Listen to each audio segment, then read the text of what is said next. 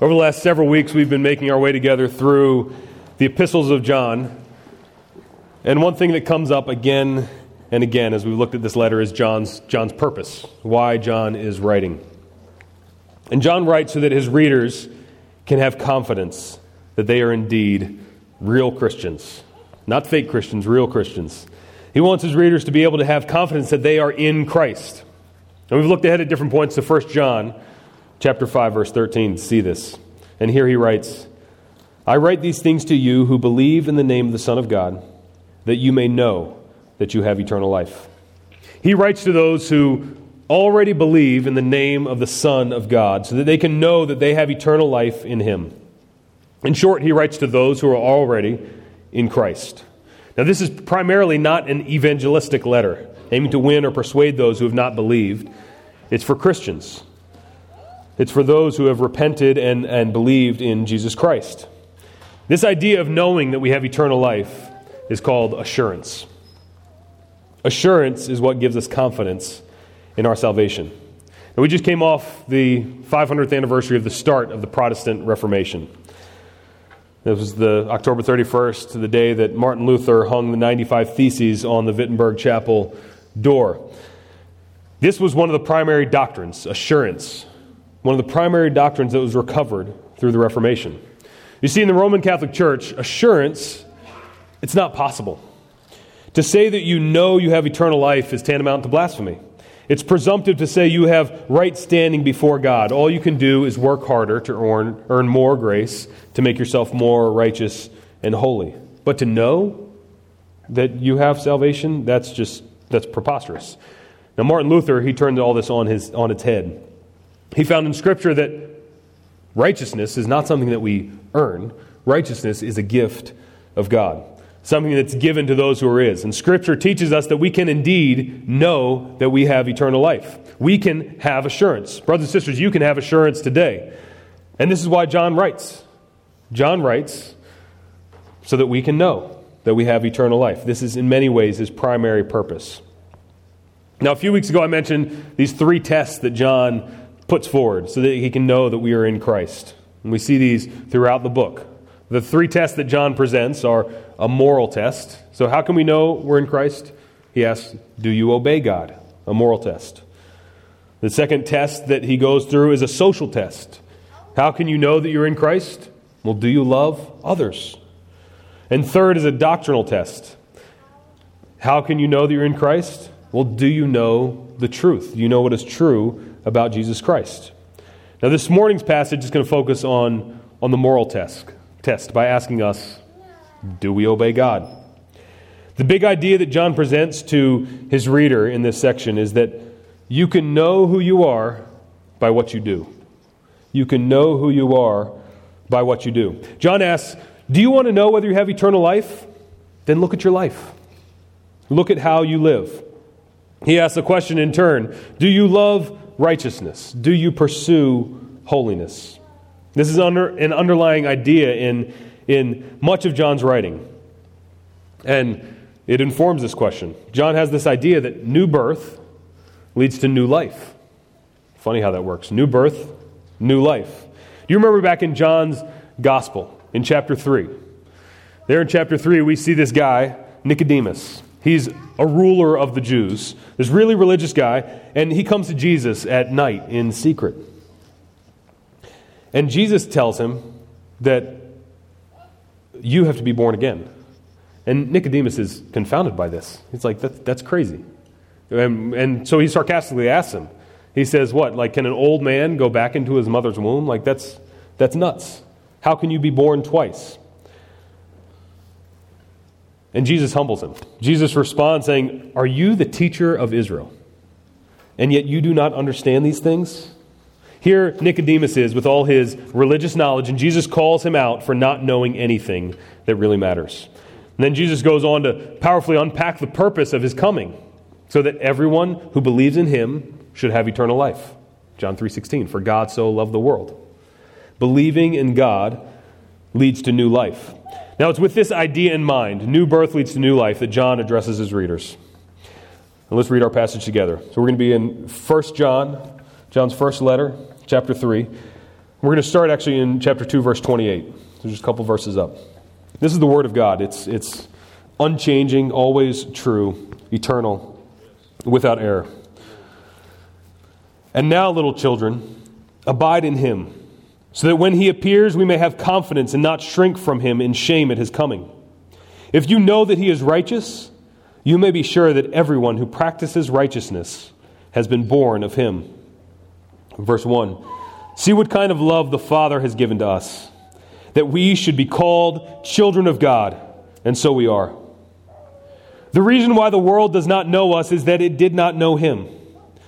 Beloved, we are God's children now, and what we will be has not yet appeared.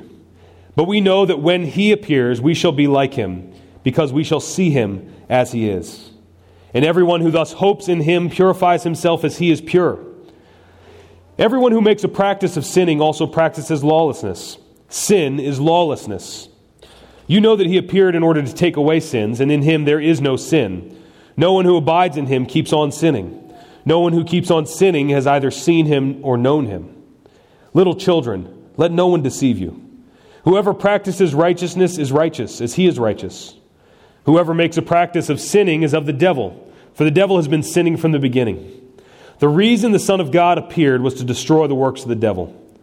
No one born of God makes a practice of sinning, for God's seed abides in him, and he cannot keep on sinning because he has been born of God.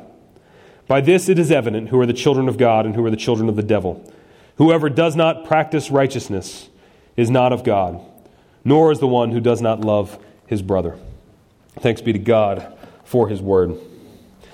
Now, around 150 years ago, a lonely monk made one of the most significant discoveries that's ever been made. As this guy, Gregor Mendel, he studied peas, the vegetable peas. He came to see that all the biological instructions that design how these peas come to be, all the physical attributes they have, they're contained in this certain unitary form, and it's passed down from generation to generation. His discovery was the gene. Now, since high school, I've been pretty fascinated by genetics. God's supernatural design that allows traits to be passed down from one generation to the next. It's incredible. And it points to something that's far deeper and far greater. And this is the reality that John gets at here, which we're going to get to in a moment. But first, just think for a second. It's crazy that we can pass down traits one generation to the next. Now, for me, I always get a kick out of this with one of my children in particular, because we share a pretty strong resemblance. And whenever I step into a context where somebody knows him and doesn't know me, people know, oh, you must be Corey's dad, right away, always. I'm Corey's dad. Now, unfortunately for Corey, he didn't have any choice in this matter. He didn't get to order ahead of time his family traits. Sorry, buddy. He didn't put in for what he thought he should be. I'm sure he'd love to be taller or more athletic, but unfortunately that didn't come with my genes. Now, John's writing with something of this idea in mind. And this is why we start in verse 28. As Christians, this is what we see in verse 29, we are born of God. And those who are born of God, they share certain characteristics. I had an interaction with somebody in my neighborhood not too long ago. I've actually had a few of these interactions where they'll make a comment once they find out that I'm a pastor, and they'll say something like, oh, I knew there was something different about you.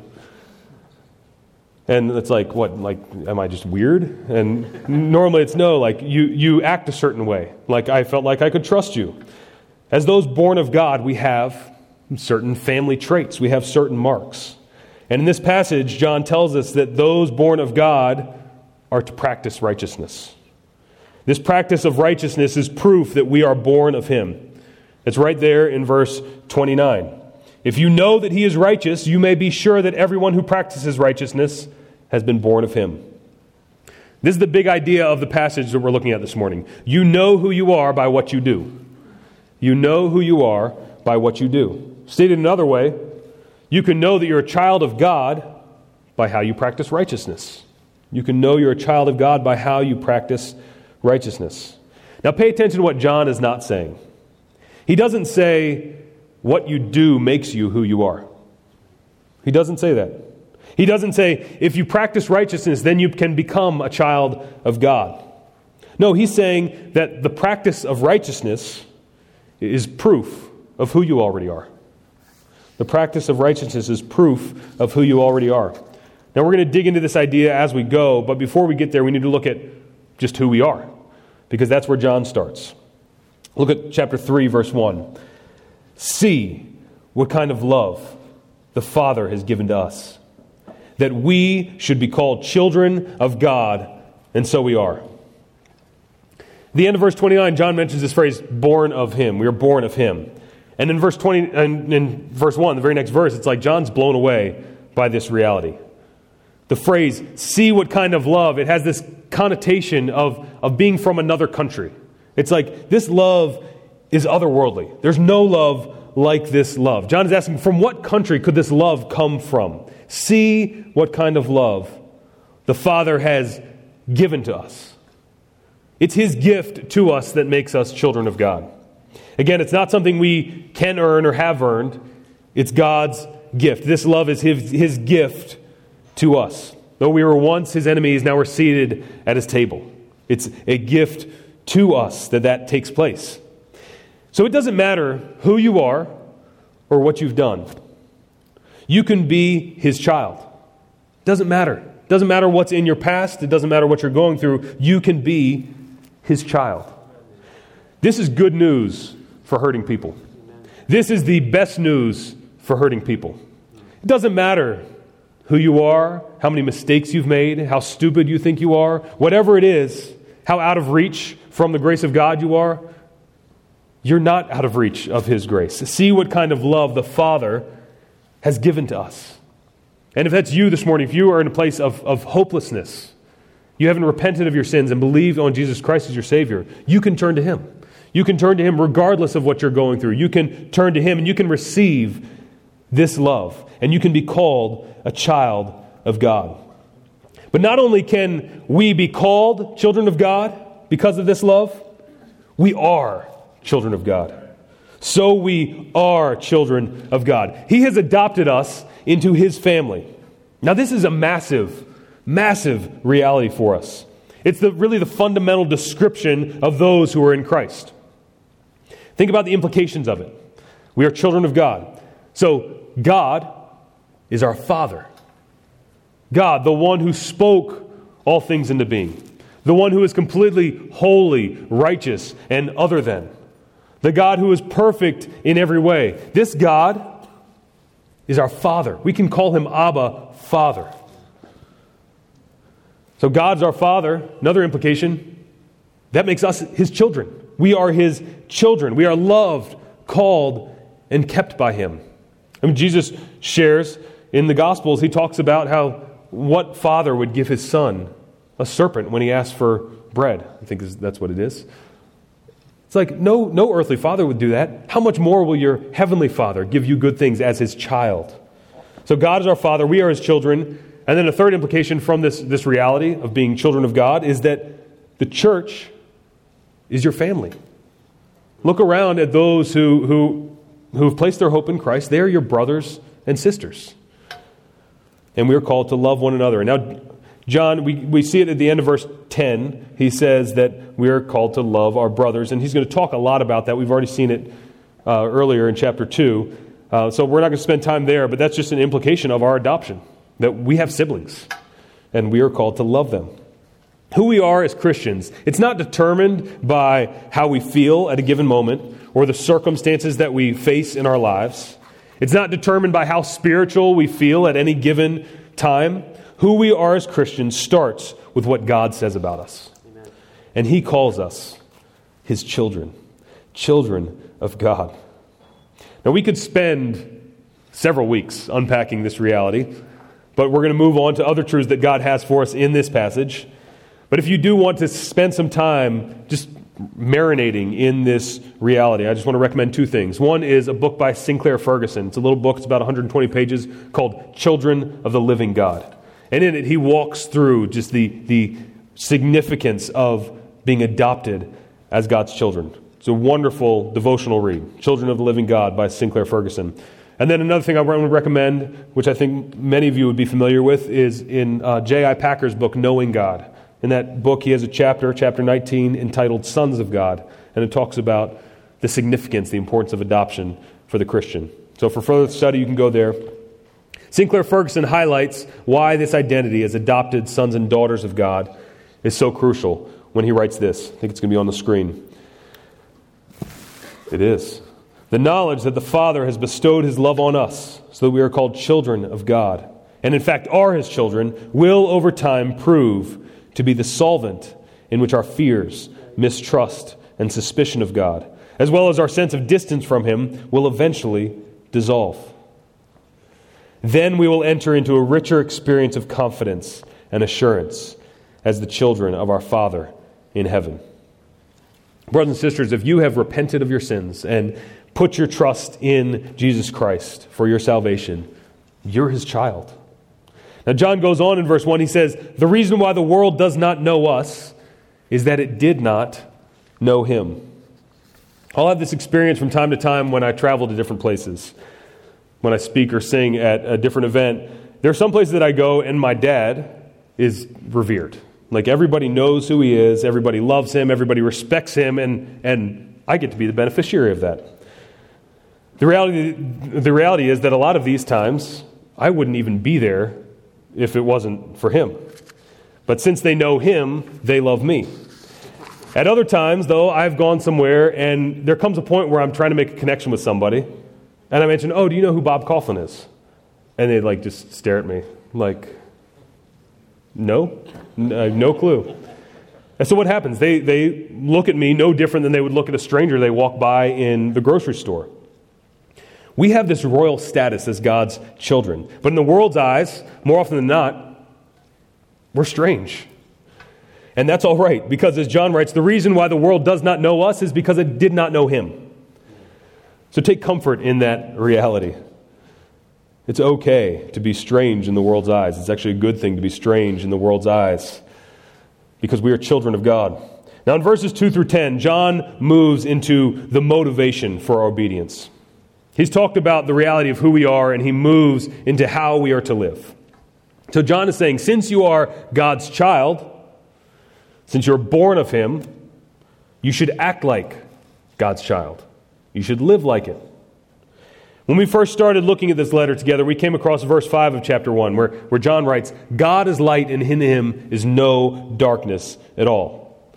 Now, when I preached on that passage, I'd mentioned how this is really the theological cornerstone of John's teaching. It starts with God.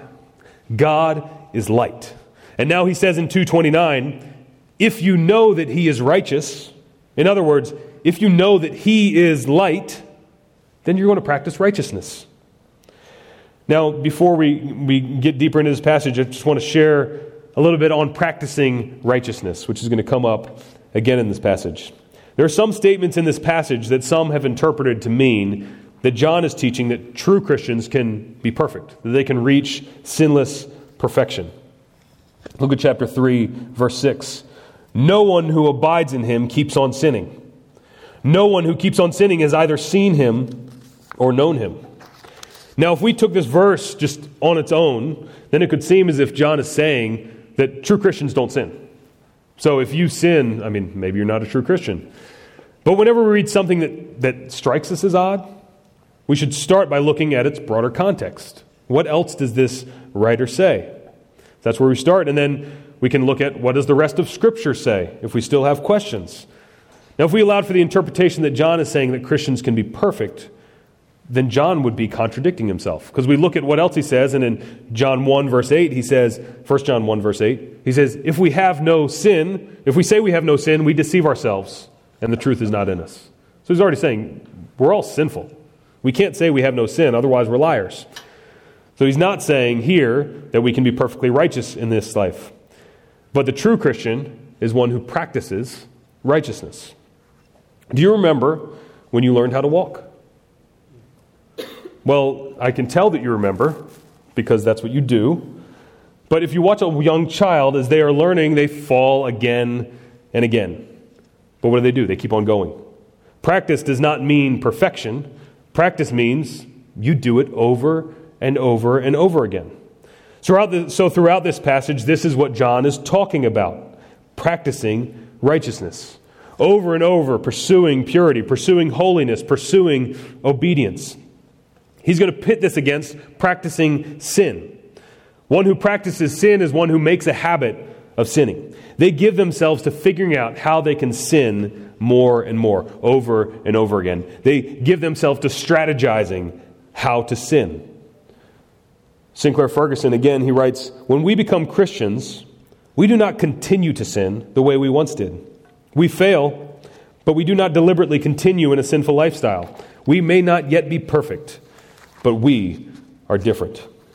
So we're to practice righteousness. So with that groundwork laid, let's look at how this text speaks to us today. What claim does it make on our lives? And we're going to look at just 2 points of application, 2 uses for the reality of Christ's appearing. Now, in the first place, number 1, practice righteousness because Christ has appeared. Practice righteousness because Christ has appeared. Because Christ has appeared in the past, we are to practice righteousness. We are to be holy. Now, in this first point, we're going to be looking at verses 4 through 10. We're going to come back to verses 2 and 3 in our second point. Remember how John began his letter. That which was from the beginning, which we have heard, which we have seen with our eyes, which we have looked upon and have touched with our hands concerning the word of life. This is the very first verse of this letter. He starts off this letter by reflecting on the historical reality that Christ came. It really happened. We've seen it. There was a man who once walked this earth who was fully God, and he appeared so that he could accomplish certain things. John follows the same structure in these verses, in verses 4 through 7 and verses 8 through 10. We're going to see John highlight the seriousness of sin, the reason Christ appeared, and then how this affects how we're going to live. This is 4 through 7, 8 through 10, 2 sections. And he talks about 2 things that Christ's appearing accomplished. It gives motivation for us practicing righteousness. We see the first thing that his past appearing accomplished in verse 5. You know that he appeared in order to take away sins. This is fundamental to why Jesus came. He came to take away sins. John defines sin for us in verse 4 by saying that sin is lawlessness. Sin is not just missing the mark. It's not just something that is wrong because God has commanded us not to do it. Sin is wrong because it is against who God is. This is the nature of sin. Sin is contrary to God's nature. Church, we have to live in light of this reality. Sin is lawlessness. That means there's nothing good in sin. So it doesn't matter how small a sin might seem, it can't bring about any good. That means that's what nothing good means. Nothing good in sin. It can't bring about any good. It can't bring about any true pleasure. It can't bring about any true peace. One man once said, sin cannot be good, and so it is not to be chosen at any time. It can't be good, so don't choose it. Oftentimes our understanding of sin is distorted because we only think of it in terms of consequence. We weigh whether or not we're going to sin based on what might happen when we sin. So we think about, I don't want to hurt others, so I'm not going to sin. Or we think about, I don't want to have to deal with any of the consequences that might come from this sin, so I'm not going to sin. Or it's just like, I don't want to go to hell, so I'm not going to sin. But it's all rooted in what might come. But like John shows us, sin is lawlessness. Lawlessness is contrary to the very nature of God. Sin does not become lawless, it is lawlessness. It's a violation of God's moral law. In the 17th century, Jeremiah Burroughs, he put it this way. He says, as far as sin appears, it holds this forth before all and speaks this language. This is what sin says. There is not enough good in God, that is the blessed, glorious, all-sufficient, eternal, unchangeable good and fountain of all good. There's not enough good in him. Yet sin makes this profession, that there is not enough good in God to satisfy this soul. That's sobering word. That is what sin is. It declares that there's not enough good in God to satisfy this soul. If God is the greatest good, then why would we be satisfied with something else? Why would we look for satisfaction in anything else? If God is the greatest good that exists, then sin, in its very nature, is the greatest evil. This should be our primary motivation in fighting our sin. Our primary motivation is to look to God. Sin doesn't just look to destroy us. Sin looks to destroy God. But thanks be to God, this is why He appeared. Because Christ appeared in order to take away sins. And sin was no match for Him. For God so loved the world that He gave His only Son. When John the Baptist sees Jesus approaching, he cries out, "Behold, the Lamb of God who takes away the sin of the world." Jesus Christ did this by taking on our shame, by taking on our sin, by taking on our curse. The prophet Isaiah, he testified to this more than 700 years before Christ's death. He said that the Lord's servant bore the sin of many and makes intercession for the transgressors. And this is just what Jesus did. He appeared to take away sins, all while He was completely without sin, as verse 5 goes on to say. He was the innocent one, the holy one, the pure one, but for our sake, He made Him to be sin who knew no sin, so that in Him we might become the righteousness of God. 2 Corinthians 5:21. Peter writes, the Apostle Peter, he writes, He Himself bore our sins in His body on the tree. This is how Jesus takes away sins. He Himself bore our sins in His body on the tree, that we might die to sin and live to righteousness. So this is the purpose that Christ came, to take away sins, that we might live to righteousness, that we might practice obedience, put on holiness. Christ appeared to take away sins so that we might be like Him, practice righteousness as He is righteous. Now the second thing that Christ's past appearing accomplished, we see in the last part of verse 8. Verse 8, John writes, "The reason the Son of God appeared was to destroy the works of the devil." While Christ appearing to take away sins deals with the law of God, deals with the nature of sin, John notes that Christ appearing also deals with the origin of sin, where all sin gets started, and that's in the works of the devil. Here we see John go back to the idea of family traits, but this time he begins with the devil. The devil has been sinning from the beginning, John writes. So if you make a practice of sinning, then you are showing yourself to be a child of the devil. Now, what does it mean that Christ appeared to destroy the works of the devil? We know from experience that the devil isn't now destroyed, but we do know also that there's a coming day when Christ's triumph will be full and final. But that's not the destruction that John is getting at here. John's not talking about Christ's first appearance and how it annihilated the devil, made him go away.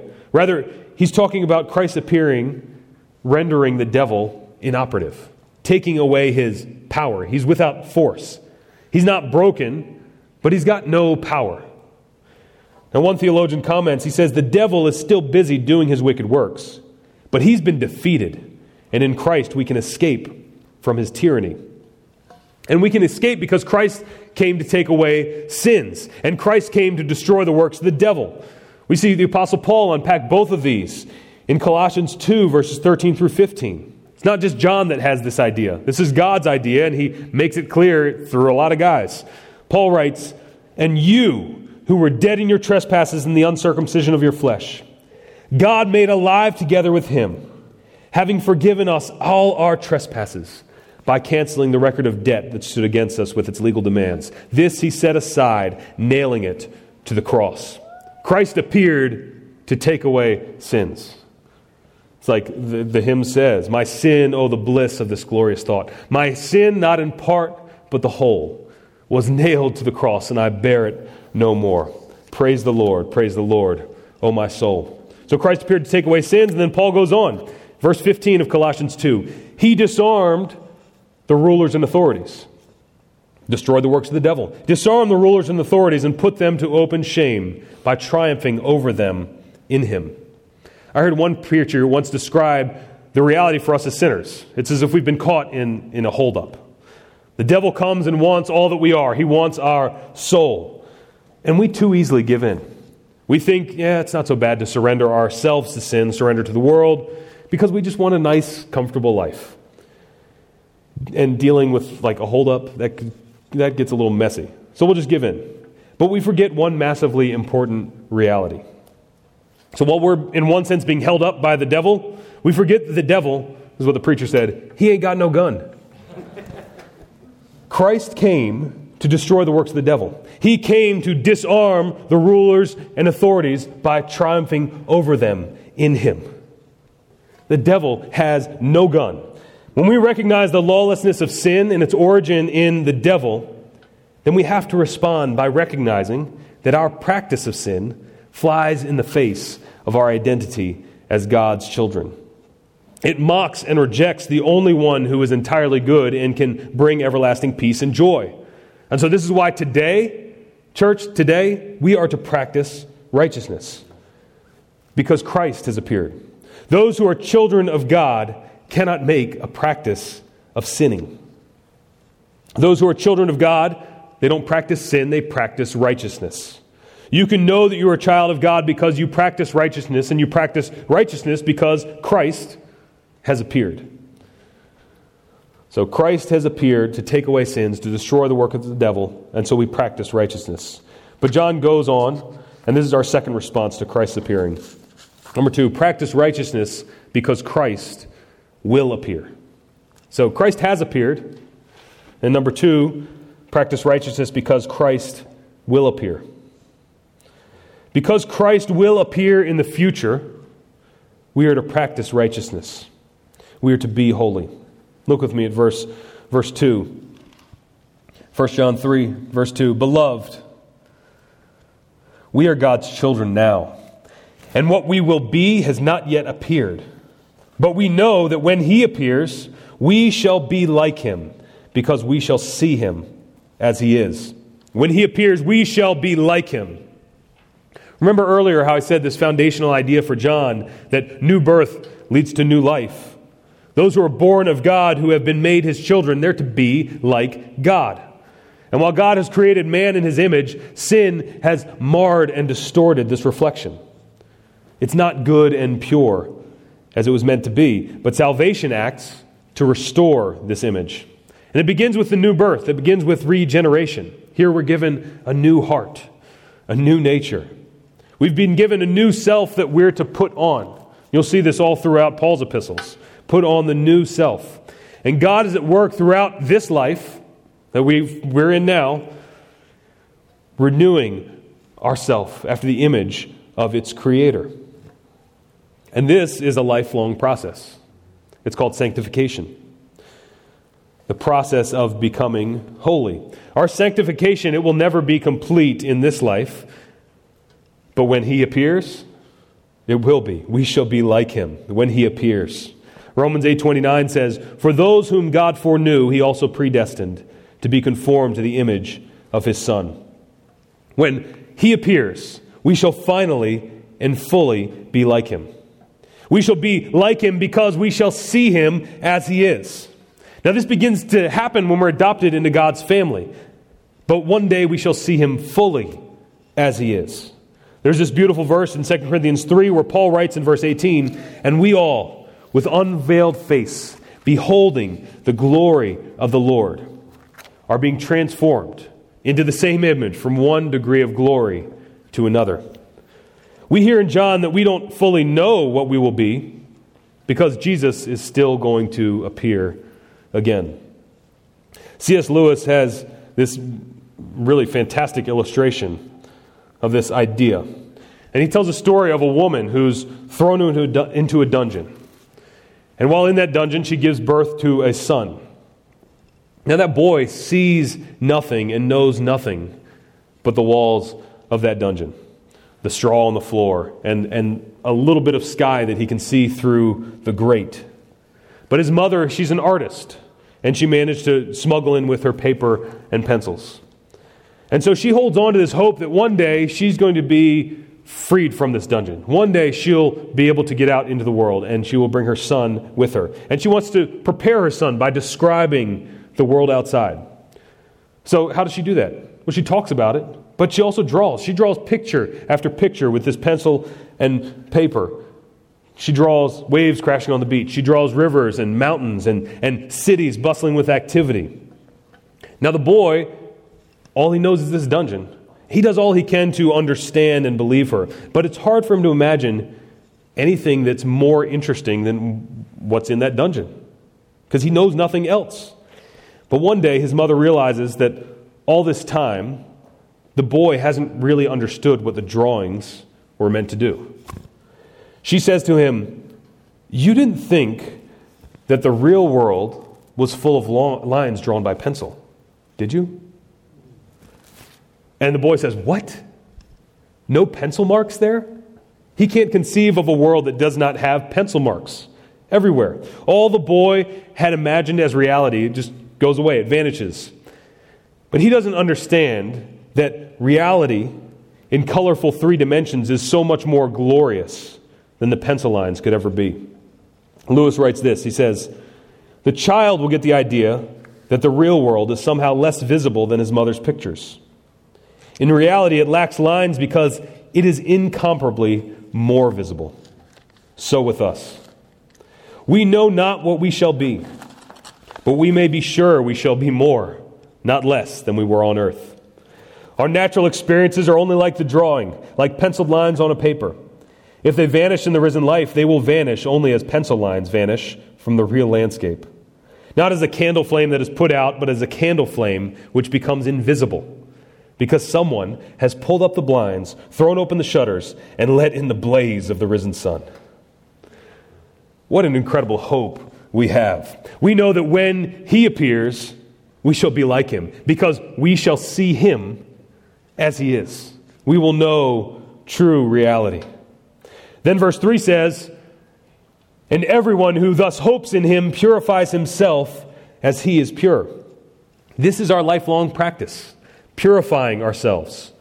Now the reality is that only Christ's blood washes us finally clean. And this is what John has already said in chapter 1, verse 7. He says, "The blood of Jesus, His Son, cleanses us from all sin." But we also are to take part in being made pure from the power of sin. And we see this idea throughout Scripture, throughout the New Testament in particular. For example, Paul writes in 2 Corinthians 7, verse 1, "Since we have these promises, beloved, let us cleanse ourselves from every defilement of body and spirit, bringing holiness to completion in the fear of God." Practice righteousness. From the beginning, God has called His people to be holy as He is holy, to be pure as He is pure. Think about a bride that's getting ready for her wedding day. She prepares herself for that. She doesn't say, "I don't really care what I look like," or "He won't care what I look like," or anything else. I mean, it's like, no, she gives herself to being ready, preparing herself for the bridegroom. She purifies herself. She dresses in white. This is meant to be a picture of Christ's bride. We are to purify ourselves, to be pure as He is pure. This is how we're to live, practicing righteousness as we look to Christ. Because it's because Christ appeared and because Christ will appear that we practice righteousness. John Stott writes this. He says, "Unrighteous conduct is unthinkable in the Christian who has grasped the purpose of the 2 appearings of Christ. Unthinkable. The fact of His first appearing and the hope of His second are both strong incentives to holiness." John's call for us today to righteousness is not just try harder. Our motivation for pursuing righteousness lies in God. It's in His character. It starts with Him. We pursue righteousness because of Him. It's found in Him. So we live in the freedom and the joy that this brings. Trying harder cannot make you His child. It's His supernatural love that does this. See what kind of love the Father shows to us. And then because of who we are to live as His children. John's call to practice righteousness is really this. Look to Christ. Look to Christ who has appeared and who will appear. Fix your eyes on Him. Let the word of Christ dwell in you richly, as Colossians 3 says. Another word for this idea, Jesus talks about it, John talks about it, abide. Abide in Him. It's by abiding in Him that we exhibit these family traits. We become like Him by fixing our eyes on Him. Because when we see him as he is, we shall be like him. One day that's going to happen fully and completely, and we long for that day. But until that day, we get ready for it. We prepare ourselves for it. We anticipate that day by practicing righteousness. Beloved, those loved by God, fix your eyes on him. Fix your eyes on him. We sang earlier the song, Not in Me. My righteousness is Jesus' life. My debt was paid by Jesus' death. My weary load was borne by him, and he alone can give me rest. Brothers and sisters, rest in him. Rest in the one who was perfect, who was without sin, who came to take away sins, who came to conquer the works of the devil, so that we might be his children, and we might live as his children by practicing righteousness. Would you bow your heads and pray with me? Father, thank you for the revelation of Jesus Christ, who has appeared, who, though he knew no sin, you made him to be sin, that we might be your children, we might have his righteousness. Lord, help us to fix our eyes on you, help us to abide in you, help us to rest in you. And as we look to you, Lord, give us grace, even this week, to pursue righteousness, to practice righteousness over and over and over and over again. Help us to honor you, to be holy as you are holy. We pray all these things in Jesus' name. Amen.